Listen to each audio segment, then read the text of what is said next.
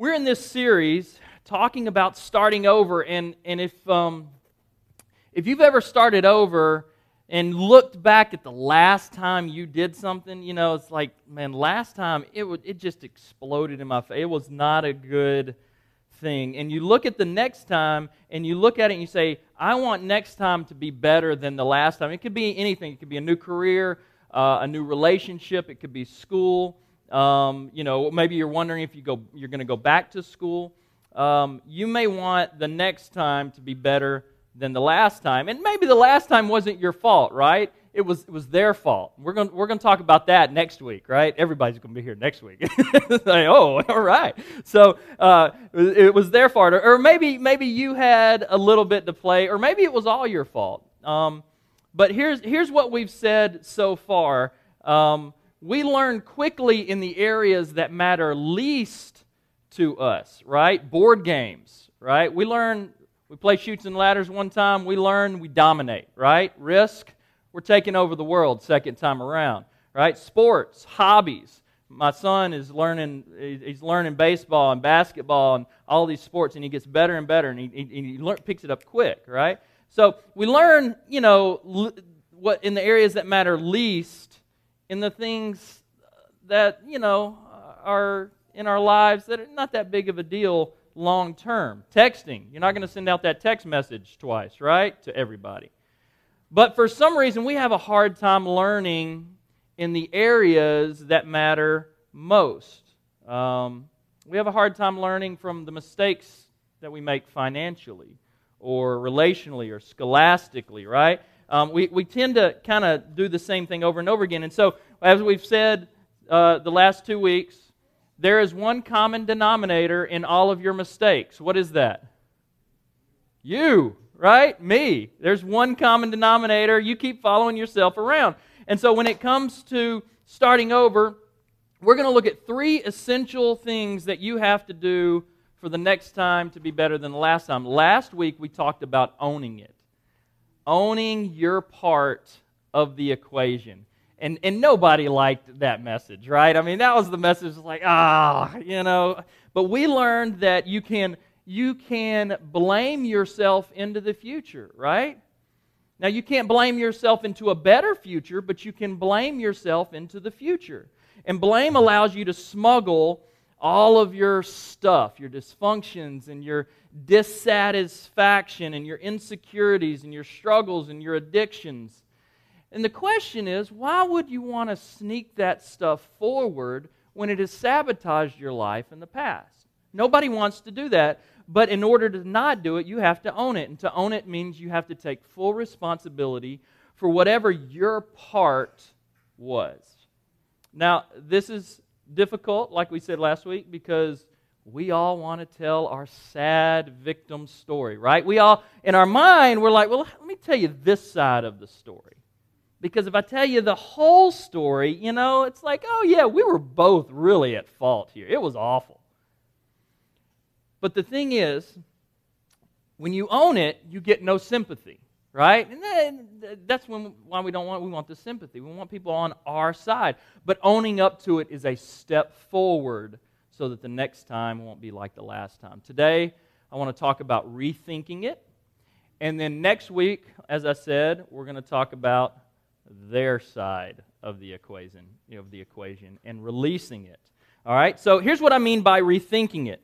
When you think back to whatever it is that you're struggling with, that reoccurring thing, all right? Even if it's not your fault, you ask yourself this question. What was I thinking? Right? In that situation, you look back, you go, man, what was I thinking? Right? Everybody told me he wasn't right for me, but, what was I thinking? My mama said she's not the one, but I said I love her, and she said, well, what do you love about her? And I said, give me a minute here. I don't know. What was I thinking? Right? It's just sort of this statement that we make most of the time, and we move on. Right? He's cute. Right? What was I thinking? Oh, he's cute too, right? You move on. 0% down, no payments for 8 years. What was I thinking? I'll take another one, right? It's just a question. Why did I get involved with that company? What was I thinking? I'll take that job, right? 30% return guaranteed. Why did I buy that? Why did I end up with so much credit card? What was I thinking? You want to go shopping? Right? I mean, we do this and we just spout it out. But here's the amazing thing about these situations. When you look back on these decisions, they don't make sense to us either, do they? Like you look back, and they never made sense to anybody else, but when we look back, we go, that doesn't make sense to me either. And so, in order for the next time to literally not be like the last time, we have to ask ourselves, what was I thinking? And then we all intuitively ask the question, but we have to camp out and come up with a real answer. And so we have to answer the question. It seems so simple, right? But life moves fast. Here's why. If you think the way you used to think, then you will act the way you used to act. You will do the things that you used to do. It's that simple. History will repeat itself because nothing has changed. Now, we're going to look at this principle. It's in Romans 12, 1 through 2. You probably, if you've been in church, you've probably heard this verse 1,000 times. It's written by a guy named Paul. And Paul used to be a Pharisee. He was the guy who would go out, and he was serious about his job. He held every rule, every law, everything. And when Christianity started rising up, he started killing Christians. Because they said that they were Jews and the Messiah had come, and they're just false Jews, is what he was saying, what he was thinking. So he started killing these guys. But then one day on the way to a city called Damascus, God rattled his cage. I mean, seriously. Blinded him. Bright light. 3 days. He's blind, wandering around, wondering what's going on. But he knows Jesus has done this because he asked him, he said, "Who are you?" When Jesus is talking to him, and he says, "I am Jesus." And so he is writing, this is long after this, he has become a Christ follower. And here he is writing one of the deepest letters to a group of churches in the city of Rome. And in chapter 12, verses 1 and 2, there's only two verses we're going to look at today. Verse 1, it says, "Therefore I urge you, brothers, in view of God's mercy, to offer your bodies as living sacrifices, holy and pleasing to God. This is your spiritual act of worship." Now let's break a few of these words down. Mercy. We throw mercy, grace and mercy around a lot. But they're two different things. Mercy is punishment that God has withheld on us. Grace is a gift that we don't deserve. They are two different things. And so Paul says, in view of God's mercy on us, the punishment that we deserve, he says, in view of that, offer your bodies, not just your heart, not just your mind, but your physical bodies. Offer that to God. Now, how do we offer this? As a living sacrifice. Now, in this culture, they saw bloody, gory sacrifices all the time. I mean, people would bring cattle and sheep and doves, and they would slaughter them, and they would roast them on the altar, and it was a sacrifice to God. So this is kind of weird for them because Paul is saying be living sacrifices. In other words, don't think killing an animal is okay with God. God wants you here and now. It's about offering yourself. He says, I want you to be a living, daily, moment by moment, watch me live for your glory sacrifice. Right here, right now. Verse 2, first part. Do not conform any longer to the pattern of this world, but be transformed by the renewing of your mind. This is what he's taught. These are the details of what it means to be a living sacrifice. If you conform to the pattern of the world, you are going to be like everybody else. You're going to live like everybody else. You're going to have relationships like everybody else. You're going to be in debt like everybody else. You're going to have unhappy people around you. You will be unhappy just like everybody else. You'll go with the flow of culture. you'll go with the flow of culture. Don't allow yourself to do this. Be transformed. Now, they just came out with a fourth movie, right, of this. This is Bumblebee. And this is the most complex transformer that they ever made, right here, okay? And God wants us to be transformed into the person that He created us to be. Do you know how much intentionality you have to conform to the world? Zero. You just get up, you go through life, and before you know it, you're just like everybody else. It takes no discipline, no work, no self-control to be conformed to the pattern of this world. Now, that's how the world produces people. That's how the evil one, the devil, Satan, that's how he works. He has a pattern. And he loves to stamp people out. Maybe it's a pretty pattern. Maybe it's a regular pattern. But he's got a pattern.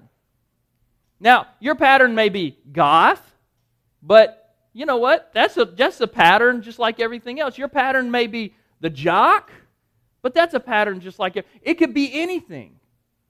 And I'm not saying that, oh, sports is bad and all that stuff. I think y'all know me better than that. But here's the thing.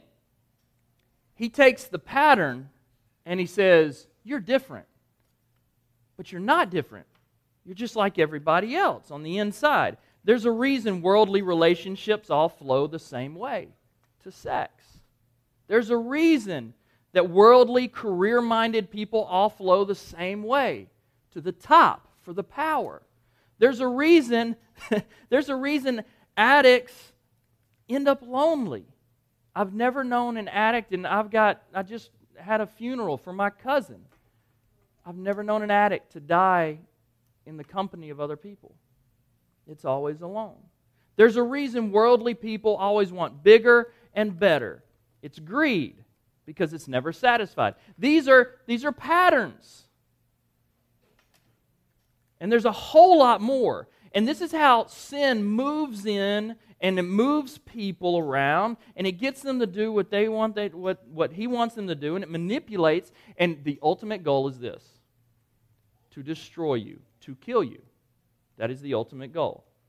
Paul says, I want you to be different. I want you to be transformed. Now, take a look at this clip. In the movies, this looks pretty easy, right? Play that clip for me, Matt.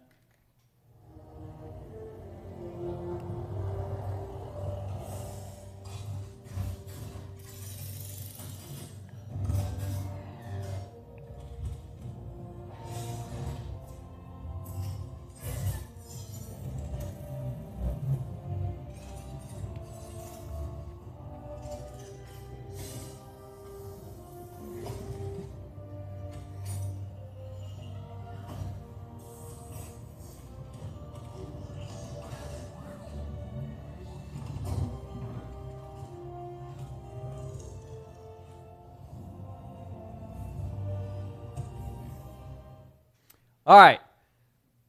About a minute, he's transformed, right? Wouldn't it be nice if it's that easy? I mean, even in like with actors and drama, movies and all that kind of stuff, 2 hours, they find the problem, the guy's all cool, he doesn't realize his problem, and then all of a sudden it's an epiphany one day, and he wakes up and he changes, right? Wouldn't it be nice if it were that easy? Wouldn't it be nice if we could just transform like Optimus Prime? Now, here's the thing. Even Optimus Prime, to create that transformation right there, they had to individually move 10,108 parts. His face alone has 200 moving parts. The movie cost $150 million to make, much of which was computer work, and it took a team of 350 people a full year to make the robots. That's what went into that shot right there. It's not really that easy. People like to make it look easy. TV, the movies, all that kind of stuff, they make it look effortless. But in reality, transforming our minds is hard. It's hard. And it takes action that can only be initiated by you. Now, as I said, this is the most complex transformer that is out there. It's called the Ultimate Bumblebee. My father bought this for the kids, and it has been a pain in my rear ever since he got it. I mean, it is. The kids come up to me once a week. Can you transform him? I think he rivals Optimus Prime with the 10,000 parts here. Now, here's the thing. I can't ever get it, and I quit. But then I went online the other day, and I found this kid. Roll that clip. He does it in 4 minutes.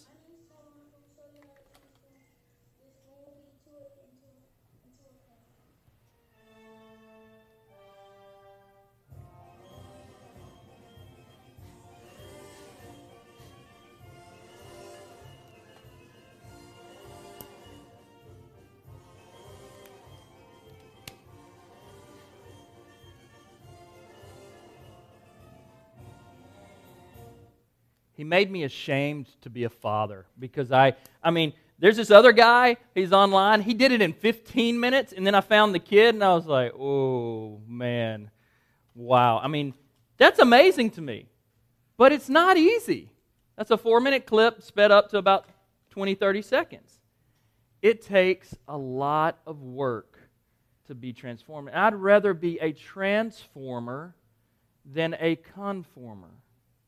I'd rather be a transformer than a conformer.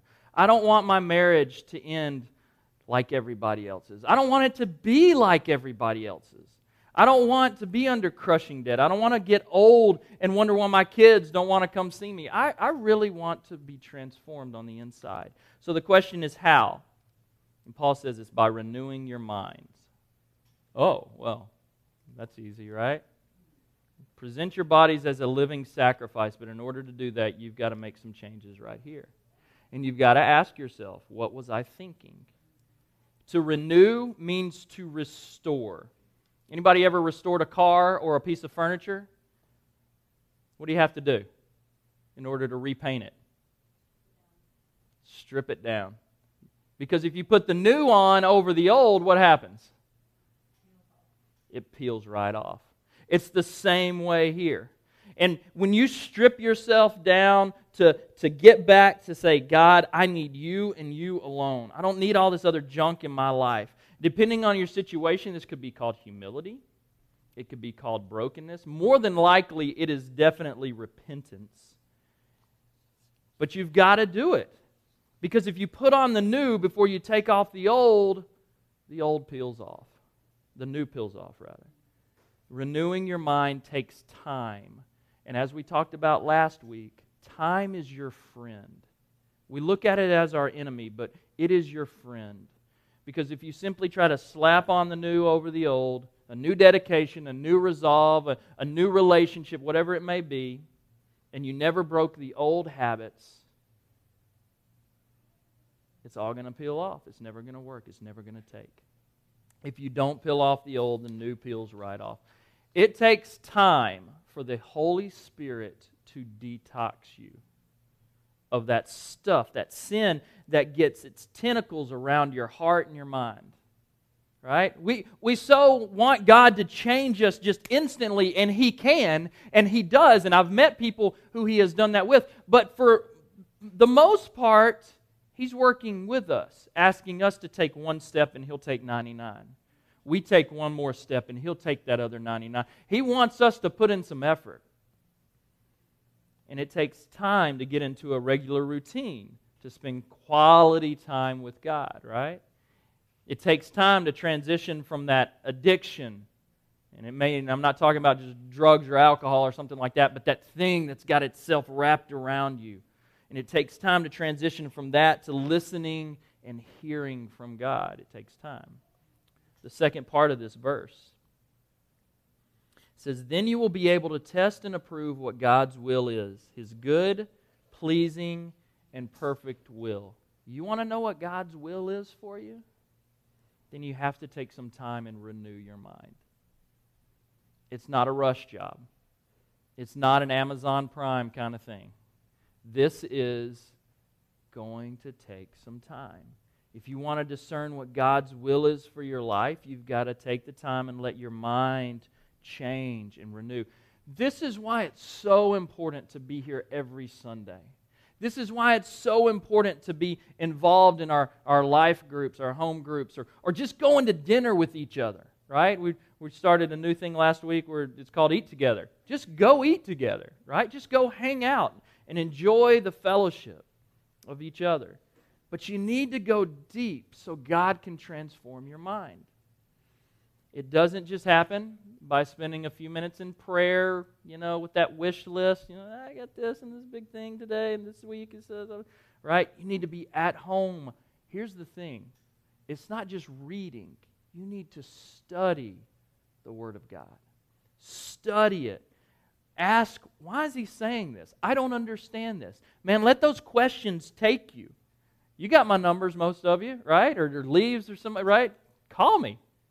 I don't know if I can answer it, but I can try, and if I don't, I'll try to find the answer for you. But this is why we want you to participate and get engaged and get challenged, because if you do this, then it will renew your mind. It'll challenge you to think in different ways, and all of a sudden, you're going to bump up to these assumptions that you didn't know were false, but you've believed, right? On the website, we've got 7 lethal assumptions. On the members page, go to that. If you need the password, I can give that to you. It's the members section.